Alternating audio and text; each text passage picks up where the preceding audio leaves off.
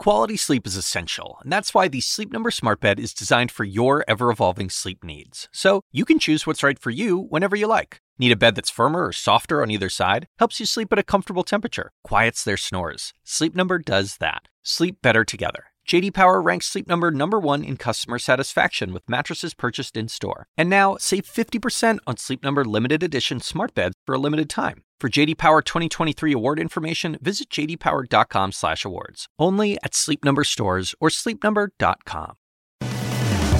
Welcome to The Lead this Friday. I'm Jake Tapper, and we start today with our health lead because any minute we're expecting a group of CDC advisors to decide how and whether, frankly, to move forward with the Johnson & Johnson coronavirus vaccine. Right now, some of the leading experts in infectious diseases and public health are debating if the U.S. should resume using the J&J vaccine, perhaps with an added warning for specific groups and individuals, or to continue to stop allowing the administration of the vaccine and to make it permanent.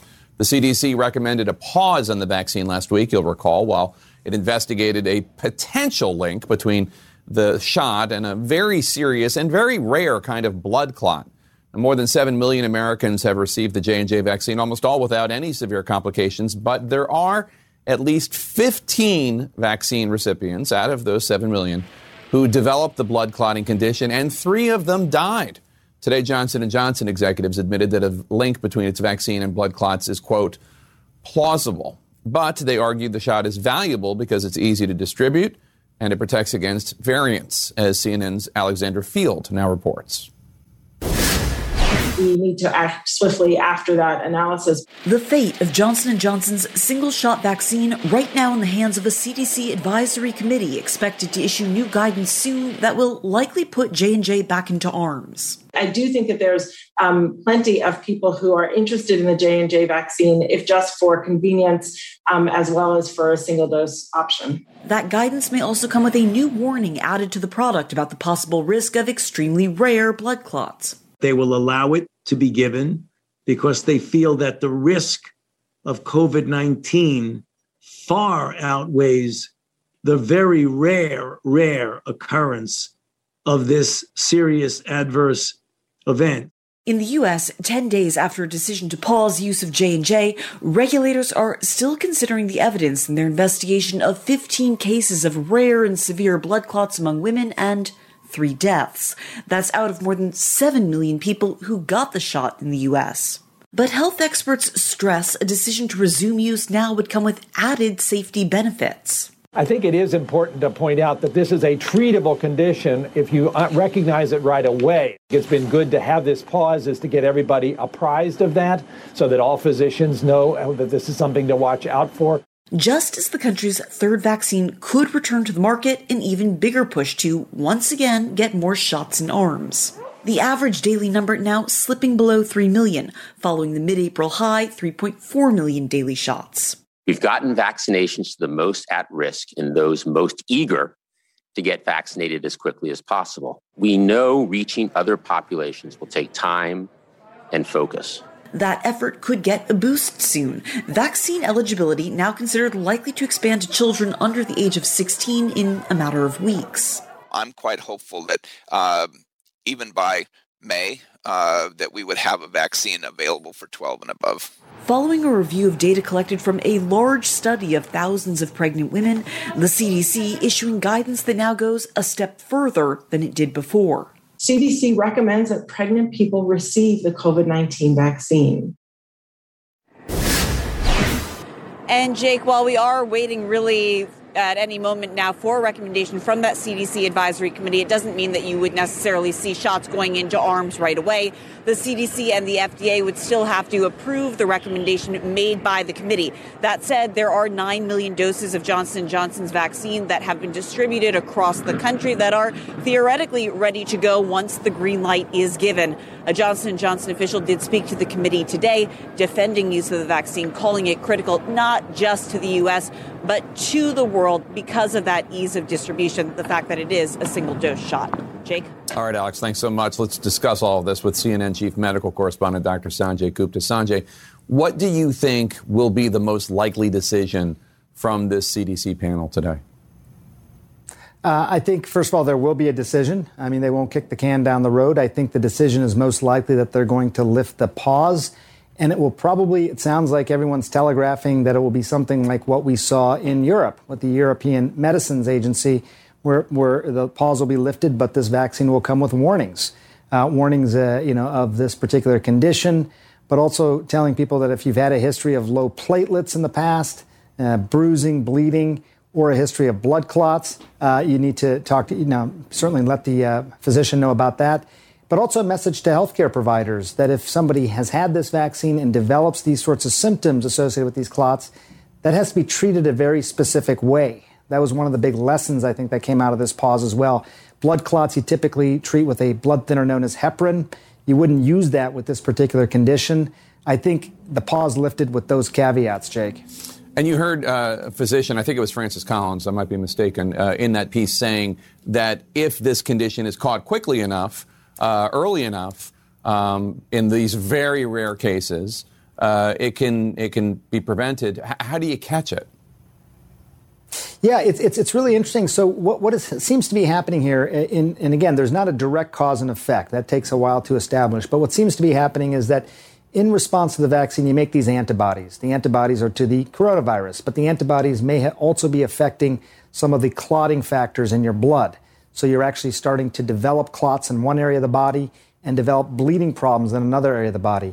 The way that you sort of combat this sometimes, there are certain blood thinners that can work well to help dissolve the clot without worsening bleeding. But sometimes you have to give something known as an immunoglobulin, something to sort of tamp down the antibody response to those specific blood components. So it's a little bit involved, but one of the things that in the European Medicines Agency, they said if somebody has these problems, you right away want to get a specialist, typically known as a hematologist involved, someone who is a specialist in blood disorders, to really help guide that treatment. Now, President Biden said that no matter what happens with the J&J vaccine, it will not affect the ability to vaccinate every American adult who wants a shot. Do you have confidence in the supply of the other vaccines, Pfizer, Moderna, or could what happens with J&J be a road bump? Well, it's an interesting problem, Jake. I think that overall numbers-wise, and we can show you the numbers, I mean, there's plenty of vaccine ultimately that would be available. Moderna and Pfizer, we know that by July, there should be plenty of vaccine available to vaccinate the country, really, at least all the adults in the country. What you hear from a lot, I was getting a lot of emails from parents of college students, for example, who, kind of want the J&J vaccine. They're not sure they're going to be around for the second shot. There's transient populations in the country. So if you look at the shots before the pause, J&J was making up about 1 out of every 17 doses administered. There are certain populations for which this would be really beneficial in the United States. And, around the world, because of the not needing the cold storage, it can get into a lot of areas that these mRNA vaccines have a harder time, addressing. So it's beneficial for sure. We can vaccinate without it, but it does make it a lot easier. Yeah, and again, the risks of COVID are much worse and much greater than the risks of this clotting situation. Sanjay, today the CDC officially recommended that pregnant women get the coronavirus vaccine. This is after a study found no safety concerns in pregnant women who got the vaccine in their third trimester, no safety concerns for their babies. Why is this an important change in the language they're using? Well, you remember in the original trials, pregnant women were not included. So the data that they've been collecting has been real-world data since the vaccine's been authorized. And it was two things that popped out. One is that, we just saw evidence of a safety signal, right, with these clots in J&J, a few in a million sort of scenario. That's how granular they can get with finding these things. They didn't find safety signal issues with pregnant women specifically. But the other thing they've also noted now, Jake, over the last several months, is that pregnant women who develop COVID typically have worse outcomes than women who are not pregnant at the time of the same age who develop COVID. So it's not only do you not have a safety issue here, you have an added benefit of actually protecting people who have more adverse outcomes who are pregnant. When you're pregnant, oftentimes your immune system can be a little tamped down because you're carrying a baby. That can hurt you if you develop an infection. So it's added benefit and seemingly, low risk. All right, Dr. Sanjay Gupta, thank you so much, my friend. Good to see you. Have a good weekend. We're going to continue to watch for that vote on the Johnson & Johnson vaccine. Plus, coming up, a growing divide among colleges and universities, the debate over mandating COVID vaccines for college students. Should colleges require it? Then a story breaking right here on The Lead. More potential problems for embattled Republican Congressman Matt Gaetz of Florida. The feds are involved. We'll bring you those details right after this break. In our politics lead now, new details about the federal investigation into embattled Florida Republican Congressman Matt Gaetz. Sources are telling CNN that prosecutors are investigating whether the Florida Republican took gifts, including travel and paid escorts, in exchange for political favors. This is all part of an ongoing probe, also examining whether Gaetz engaged in a relationship with a girl that began when she was 17 years old. CNN's Paula Reed joins us now. Paula, what are federal investigators looking at? Good afternoon, Jake. Sources briefed on the matter say the Justice Department is scrutinizing a 2018 trip to the Bahamas involving Congressman Gaetz and several young women. They're specifically looking at whether that getaway was part of an orchestrated effort to illegally influence the congressman on the issue of medical marijuana. Now, CNN has previously reported Gaetz is under investigation for engaging allegedly in a relationship with a woman who was just 17 when that relationship began. We've also reported that Gaetz attended sex parties in Orlando with other prominent Republicans, that those parties involved women, drugs, and sex in exchange for money. Now, CNN has also learned that investigators already have one key witness who is cooperating, and that is Joel Greenberg. He's the former Seminole County tax commissioner, and he's a close associate of Gaetz. He also attended those sex parties. Now, he was indicted last year on multiple federal charges, including sex trafficking, and he's expected to plead guilty in the coming weeks. So you report that a number of Gaetz's close associates have ties to the medical marijuana industry. Like who? Who are you talking about? So the congressman has a long history of advocating for medical marijuana. He's introduced several pieces of legislation at the state and federal levels seeking to loosen laws regulating the drug. Now, according to reports, one of these people, Dr. Jason Pirozzolo, a Florida doctor who founded a medical marijuana advocacy group, accompanied Gaetz on that 2018 trip to the Bahamas. Now, Gaetz has referred to the doctor as one of his best friends, and the pair have repeatedly intersected over medical marijuana. As far back as 2014, Gaetz, then a state representative in Florida, introduced the medical marijuana legislation just 2 weeks after vacationing with Pirozzolo in the Florida Keys. Just 1 week after the legislation passed, Pirozzolo launched a medical marijuana consulting company. Then in 2018, when Gaetz introduced the Medical Cannabis Research Act, a source tells CNN the congressman hand-delivered a fully written draft of the bill to his staff, and it overlapped significantly with the agenda the doctors group had been pushing. Neither Gaetz nor Pirozzolo have been accused by the Justice Department of any wrongdoing or charged with a crime. Pirozzolo's lawyer declined to comment, and a spokesman for Gaetz also declined to comment on the substance of our reporting, but the congressman has previously denied ever paying for sex. Jake? All right, Paula Reed, thank you so much. Appreciate it. As Republicans grapple with how to handle the Gaetz situation, House Speaker Nancy Pelosi also is facing unique challenges wrangling members of her own party, the Democrats. So let's bring in the Washington bureau chief for USA Today, Susan Page, who has a brand new great biography on Pelosi out called Madam Speaker. Susan, congratulations on the book and the great reviews. You describe Speaker Pelosi's relationship with the so-called squad, these four young, very progressive congresswomen, Democratic congresswomen. You describe the relationship as complicated, especially perhaps with Congresswoman Alexandria Ocasio-Cortez of New York, the representative from New York. She came in day one. She joined that sit-in protest in Pelosi's office calling for climate action. But you recall in your book, Pelosi identified with AOC and the squad and their passion. She told you, quote, "I said to these people, I've been you. I was pushing a stroller and carrying a sign. I've been you." Now, fast forward 3 years later, how is their relationship now? Well, it's still complicated. It is publicly respectful. It is sometimes fraught in private. And I think we're going to see more strains as the squad and most of the most progressive forces in the Democratic Party and in the Democratic House push for bigger and bolder policies. You know, Nancy Pelosi is definitely a liberal. She agrees with some of the most liberal policies, but she's also a pragmatist. She's very much focused on what can you actually get done. And I think that's where she's come to loggerheads with the Squad and AOC in particular at some points, because she sometimes thinks they are naive, not respectful of the sausage-making process and what compromises that can sometimes entail. And I know that a lot of members of the Democratic leadership in the House think that the defund the police language hurt House Democrats in their ability to win seats. In fact, they lost seats. Yeah, a big surprise in the last election. Nancy Pelosi, up until the time the returns came in, thought they were going to gain seats in the House.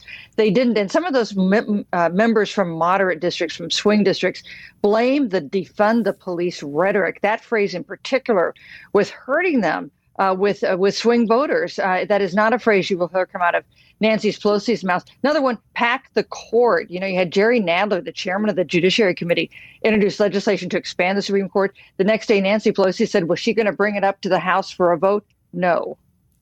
So Speaker Pelosi and Vice President Harris, they're going to make history next week, sitting behind President Biden when he addresses the joint session of Congress. We all, of course, remember when Pelosi tore up the written speech from Donald Trump in a similar situation in February 2020. Did you ever get a sense that she regretted that action, that moment? I talked to her at length about that, and Nancy Pelosi, not a person for expressing regrets in general, but about that incident in particular, no. She was sitting there. She had gotten President Trump had given her a text of the speech, as is customary. She was scanning through it to see what he was saying. There was something he had written down in the text that she thought was wrong and wanted to mark. She couldn't find a pen. She opened up the little drawer that's up there on the dais. The drawer was empty. So she made a little tear in the corner so she could find her place where this untruth was in her mind. And then she found another and another, and she kept making a series of little tears in the margin. And by the time he was done, she said, I decided if he was going to shred the truth, I was going to shred his speech. She stood up. She tore it in half 4 times. Meanwhile, of course, Mike Pence, the vice president, standing next to her, pretending not to notice what it was she was doing.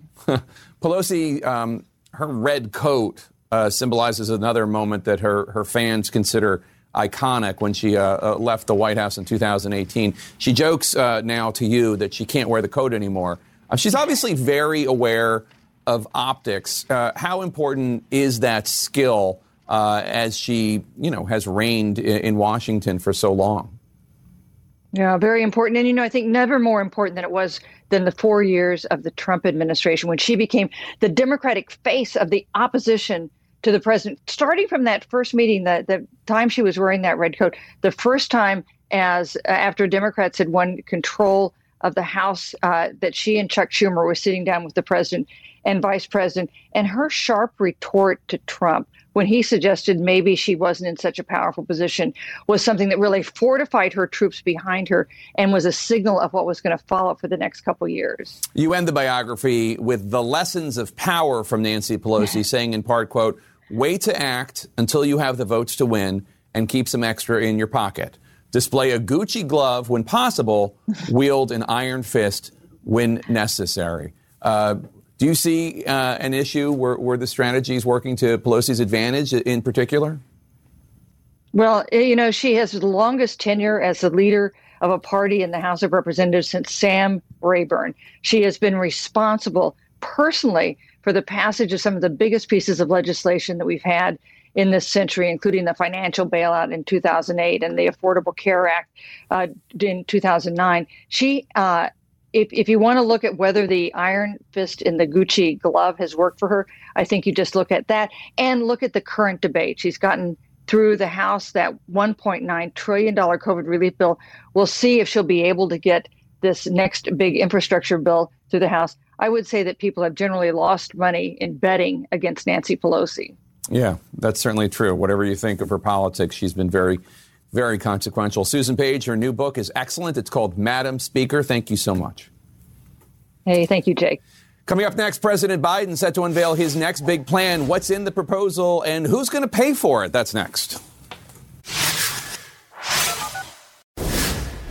In the politics lead, as President Biden approaches his first 100-day in office mark, the White House today is announcing his first presidential foreign trip. He's going to head to the UK in June, then on to Brussels.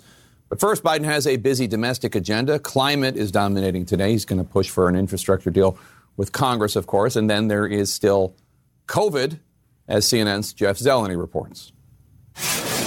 President Biden is set to unveil the next piece of his economic agenda during a speech next week to a joint session of Congress. It has two parts, the American Jobs Plan and the American Families Plan. After outlining a sweeping infrastructure package in Pittsburgh late last month, the White House is putting the final touches on a so-called human infrastructure plan. Together, the proposals amount to a nearly $4 trillion investment in reshaping the American economy. Highlights of the new American Family Plan, officials tell CNN, include reducing child care costs, increasing paid family leave, and making community college tuition free. To pay for the plan, the White House is considering nearly doubling capital gains tax for people making $1 million or more, taxing those gains the same as ordinary income. The proposal also calls for raising the top marginal tax rates for households making more than $400,000 a year to 39.6% from the existing rate of 37%. These proposed numbers, which are consistent with what he talked about on the campaign trail when he was running for president, what I can say is that it will only affect people making more than $1 million a year. As the president hits the 100-day in office mark next week, the administration's ambitious proposals are stacking up. Negotiations are set to intensify on Capitol Hill after Biden addresses lawmakers next Wednesday, before hitting the road to sell his plans. On the second day of his virtual climate summit at the White House, the president making the economic argument for addressing the crisis. When we invest in climate resilience and infrastructure, we create opportunities for everyone. That's the heart of my jobs plan that I proposed here in the United States. That jobs plan and the rest of his economic priorities present the first test for Biden's ability to navigate the slim Democratic majorities in Congress, as Republicans increasingly make clear they intend to stand against his agenda. And that speech to a joint session of Congress next Wednesday, Jake, will only be attended by fewer than half of all lawmakers. We're being told that about 200 invitations will be going out because of restrictions because of the pandemic. And First Lady Jill Biden will be on hand, but she will not be surrounded by guests like First Ladies normally are. Of course, that may come next year at his first official State of the Union. All right, let's hope so. Jeff Zeleny, thanks so much. This Sunday on State of the Union, join my CNN co-host Dana Bash for an exclusive interview with Vice President Kamala Harris. Plus, West Virginia Democratic Senator Joe Manchin joins, as well as the junior senator from West Virginia, Republican Shelley Moore Capito. That's at 9 a.m. and noon on Sunday. Coming up, a re-examination of policing in America. I'm going to talk to the prosecutor from the Freddie Gray case next. Also ahead, running out of time and running out of oxygen. The search for 53 people on a missing submarine. Stay with us. Internationally today, the impact of the George Floyd case continues to spark dialogue about policing reform. Here to discuss, Baltimore City State's Attorney Marilyn Mosby. State's Attorney Mosby, thanks so much for joining us. So you, of course, were at the center of the case in 2015 when 25-year-old Freddie Gray was killed after he was arrested by police and transported in a van. It's still unclear how exactly or why exactly he died. You prosecuted 6 Baltimore police officers, and you brought dozens of abuse charges, and yet there were no convictions. So as somebody who has tried to fight the good fight here and struggled, what do you make of the moment in which we find ourselves today?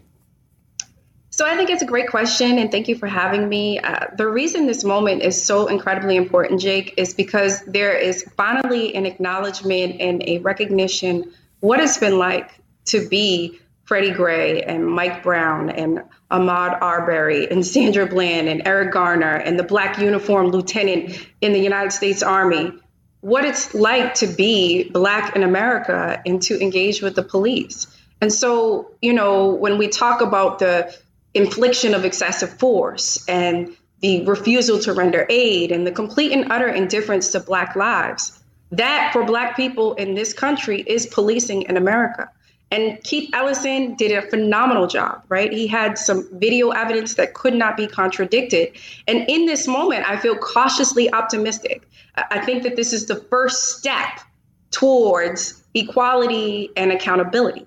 That accountability is important because if you remember, the local prosecutor, Mike Freeman, didn't have the courage to apply that accountability.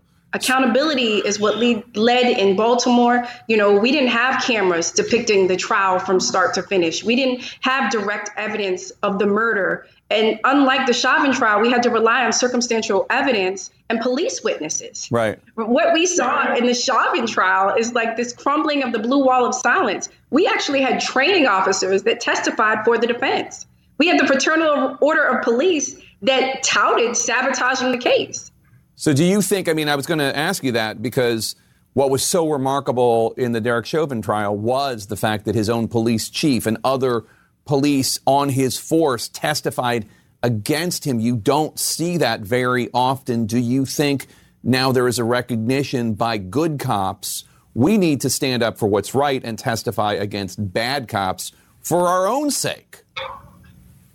Absolutely. And I think that this is the first step towards that type of accountability. And if you look at like what happened in Baltimore, I know that the Department of Justice is coming out and they're going to start to do a pattern and practice, an investigation into their practices in the police department.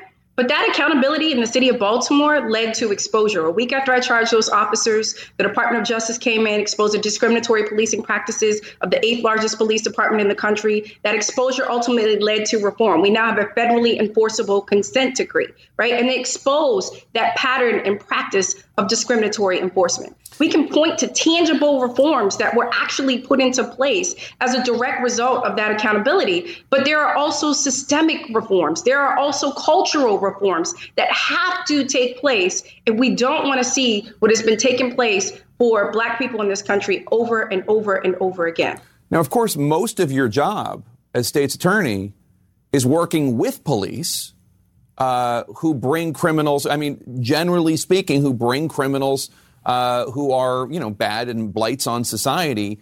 How is it working with police in this era when most of your work depends upon their work and their being excellent, even though you have gone after police when they have not acted that way?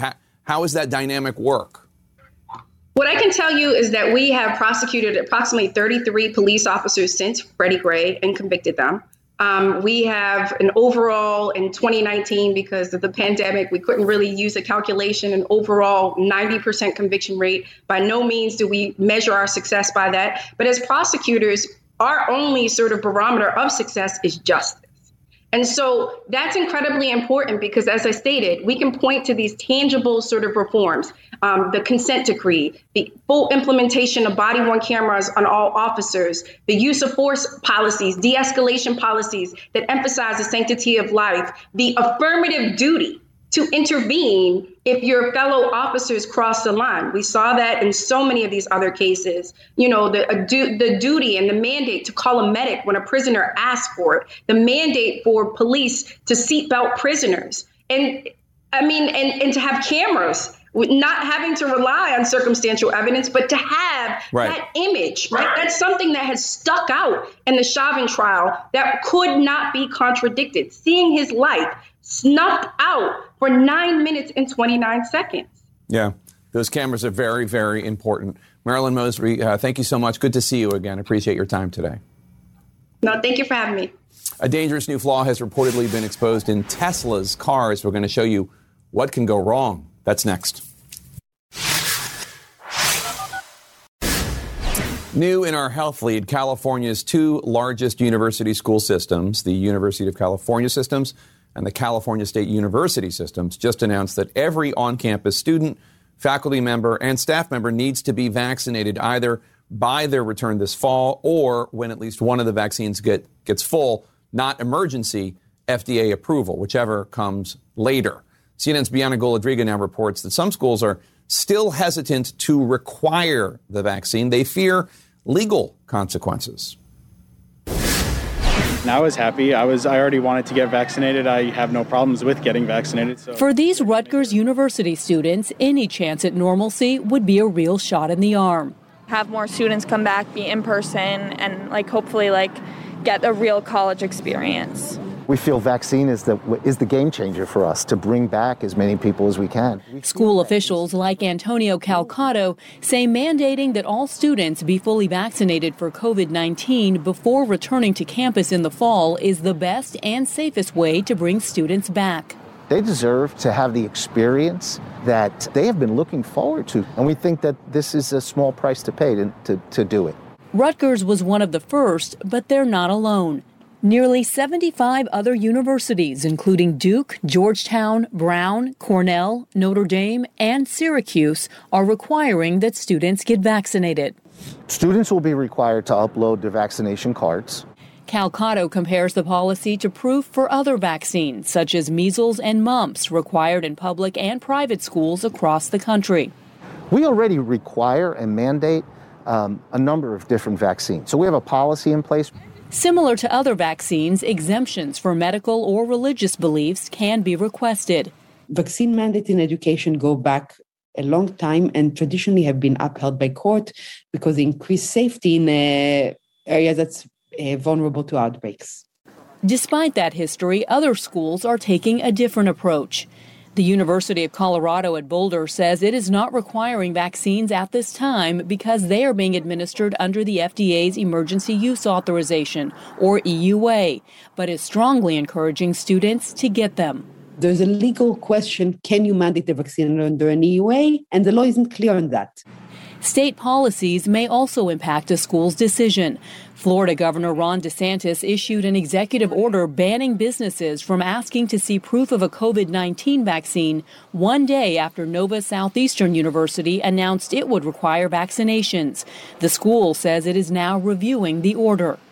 Then there are schools like Ohio State, which are avoiding mandates altogether, instead saying everyone is encouraged to get vaccinated as soon as they are able to do so. The vaccine has been proven to be safe and effective. Many schools have yet to announce a vaccine policy, perhaps an indication of just how complicated the issue is, as students remain hopeful for a return to campus normalcy. It gives me hope that things will be more normal than they are now. So I'm just happy to get back and I'll be able to see all my friends again. Walking alone through a still deserted Rutgers campus, Calcato has no regrets over their decision. The fun component is literally pulled out of it. And your view is the key to get back to fun is through vaccine? It is. Now, one important area to watch, Jake, is how this impacts international students. Take Rutgers, for example. They have over 9,000 international students. For those that haven't been vaccinated, the school will provide vaccines, of course, but the real situation and the question comes for those students who have been vaccinated with non-FDA approved vaccines. There's no science behind whether or not they can be double vaccinated, and the school will only accept FDA approved vaccines. You can imagine other universities and colleges are going to be facing similar issues as well. Yeah, there are plenty of countries, including ones close to us, where they don't have access to Pfizer or Moderna. Bianca Golds-Reader, thank you so much. Appreciate it. Right now, right this minute, a CDC panel is voting on the future of the Johnson & Johnson vaccine in the United States. We're going to bring the results to you of that vote once we have it. But now to our tech lead. A deadly crash in Texas is raising questions now about the safety of Tesla's autopilot feature. Police say that nobody was sitting in the driver's seat when the car crashed and killed both people inside, despite Tesla's assurance that autopilot only works with a driver behind the wheel. CNN's Pete Montine reports for us now with at least 28 open investigations into various Tesla incidents. Lawmakers are warning that Tesla safety concerns are becoming a troubling pattern. Autopilot is the futuristic Tesla feature that drivers love. Look at this! You're on autopilot!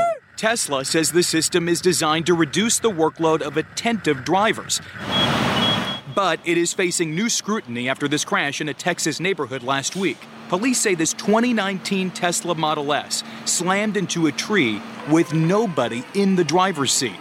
Both men on board died. The Tesla design studio. Tesla CEO Elon Musk says car data logs recovered so far show autopilot was not enabled. Even still, the crash prompted 2 federal investigations and a demonstration by Consumer Reports. No one should operate their car like this on the road. On a closed course, test drivers say they were able to easily trick autopilot into operating without somebody behind the wheel. The driver sets the system's speed to 0 and climbs into the passenger seat while the driver's side seatbelt remains buckled. I was able to increase the set speed by turning the wheel on the steering wheel. And at this point, it was completely driving on autopilot with no one in the driver's seat. I was horrified when I saw what was possible. William Wallace heads safety policy for Consumer Reports. Effectively, Consumer Reports tricked the system. And we only did it to demonstrate just how much more is needed from Tesla when it comes to safety. In a new letter, a pair of Senate Democrats are demanding a swift investigation by the National Highway Traffic Safety Administration. The agency has 24 open investigations into Tesla incidents. In the letter, Senator Richard Blumenthal says he's worried Tesla safety concerns are becoming a pattern. There needs to be immediate investigation and intervention by the federal agencies, but Tesla itself bears a moral and likely legal responsibility to do more and do better to protect its drivers. Tesla has not responded to our request for comment. Its instructions to drivers say they should be ready to take over at any time. Consumer Reports says other cars ensure that with eye tracking sensors, a feature Consumer Reports says is critically absent on Teslas. Jake? All right, Pete, thanks so much. This is CNN Breaking News. And we have that breaking news in our Health Lead. A CDC panel has just voted, and the panel is officially recommending that the U.S. should resume using the Johnson & Johnson coronavirus vaccine in Americans 18 years and older. Let's go straight to CNN's chief medical correspondent, Dr. Sanjay Gupta. So, Sanjay, what happens next? Well, they're still giving some final remarks here about whether or not this will be including some sort of caution. There were 10 people who voted for this, for lifting the pause, 4 people who voted against, and 1 person who abstained, I guess, because they had a conflict. They were involved with the clinical trial.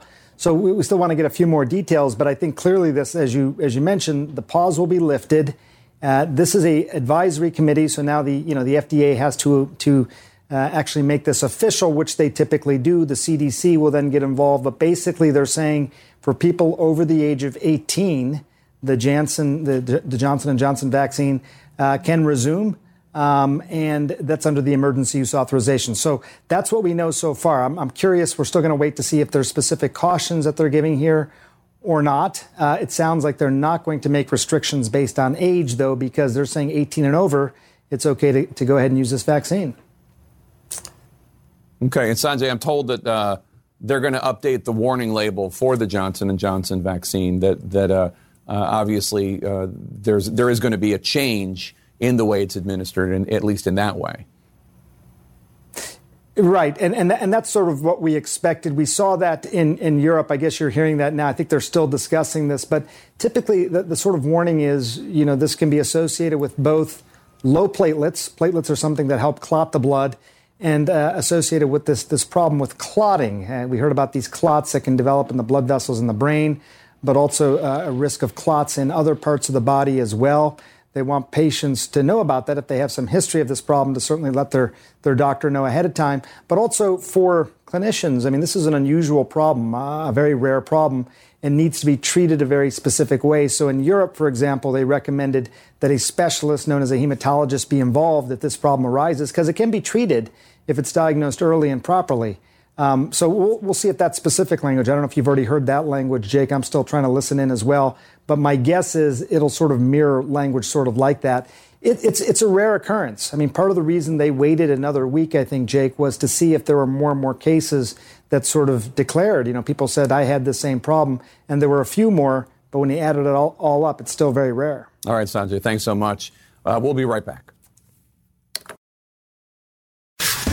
Of course, as always, you can follow me on Facebook, Instagram, Twitter at Jake Tapper. You can tweet the show at The Lead CNN. Some news.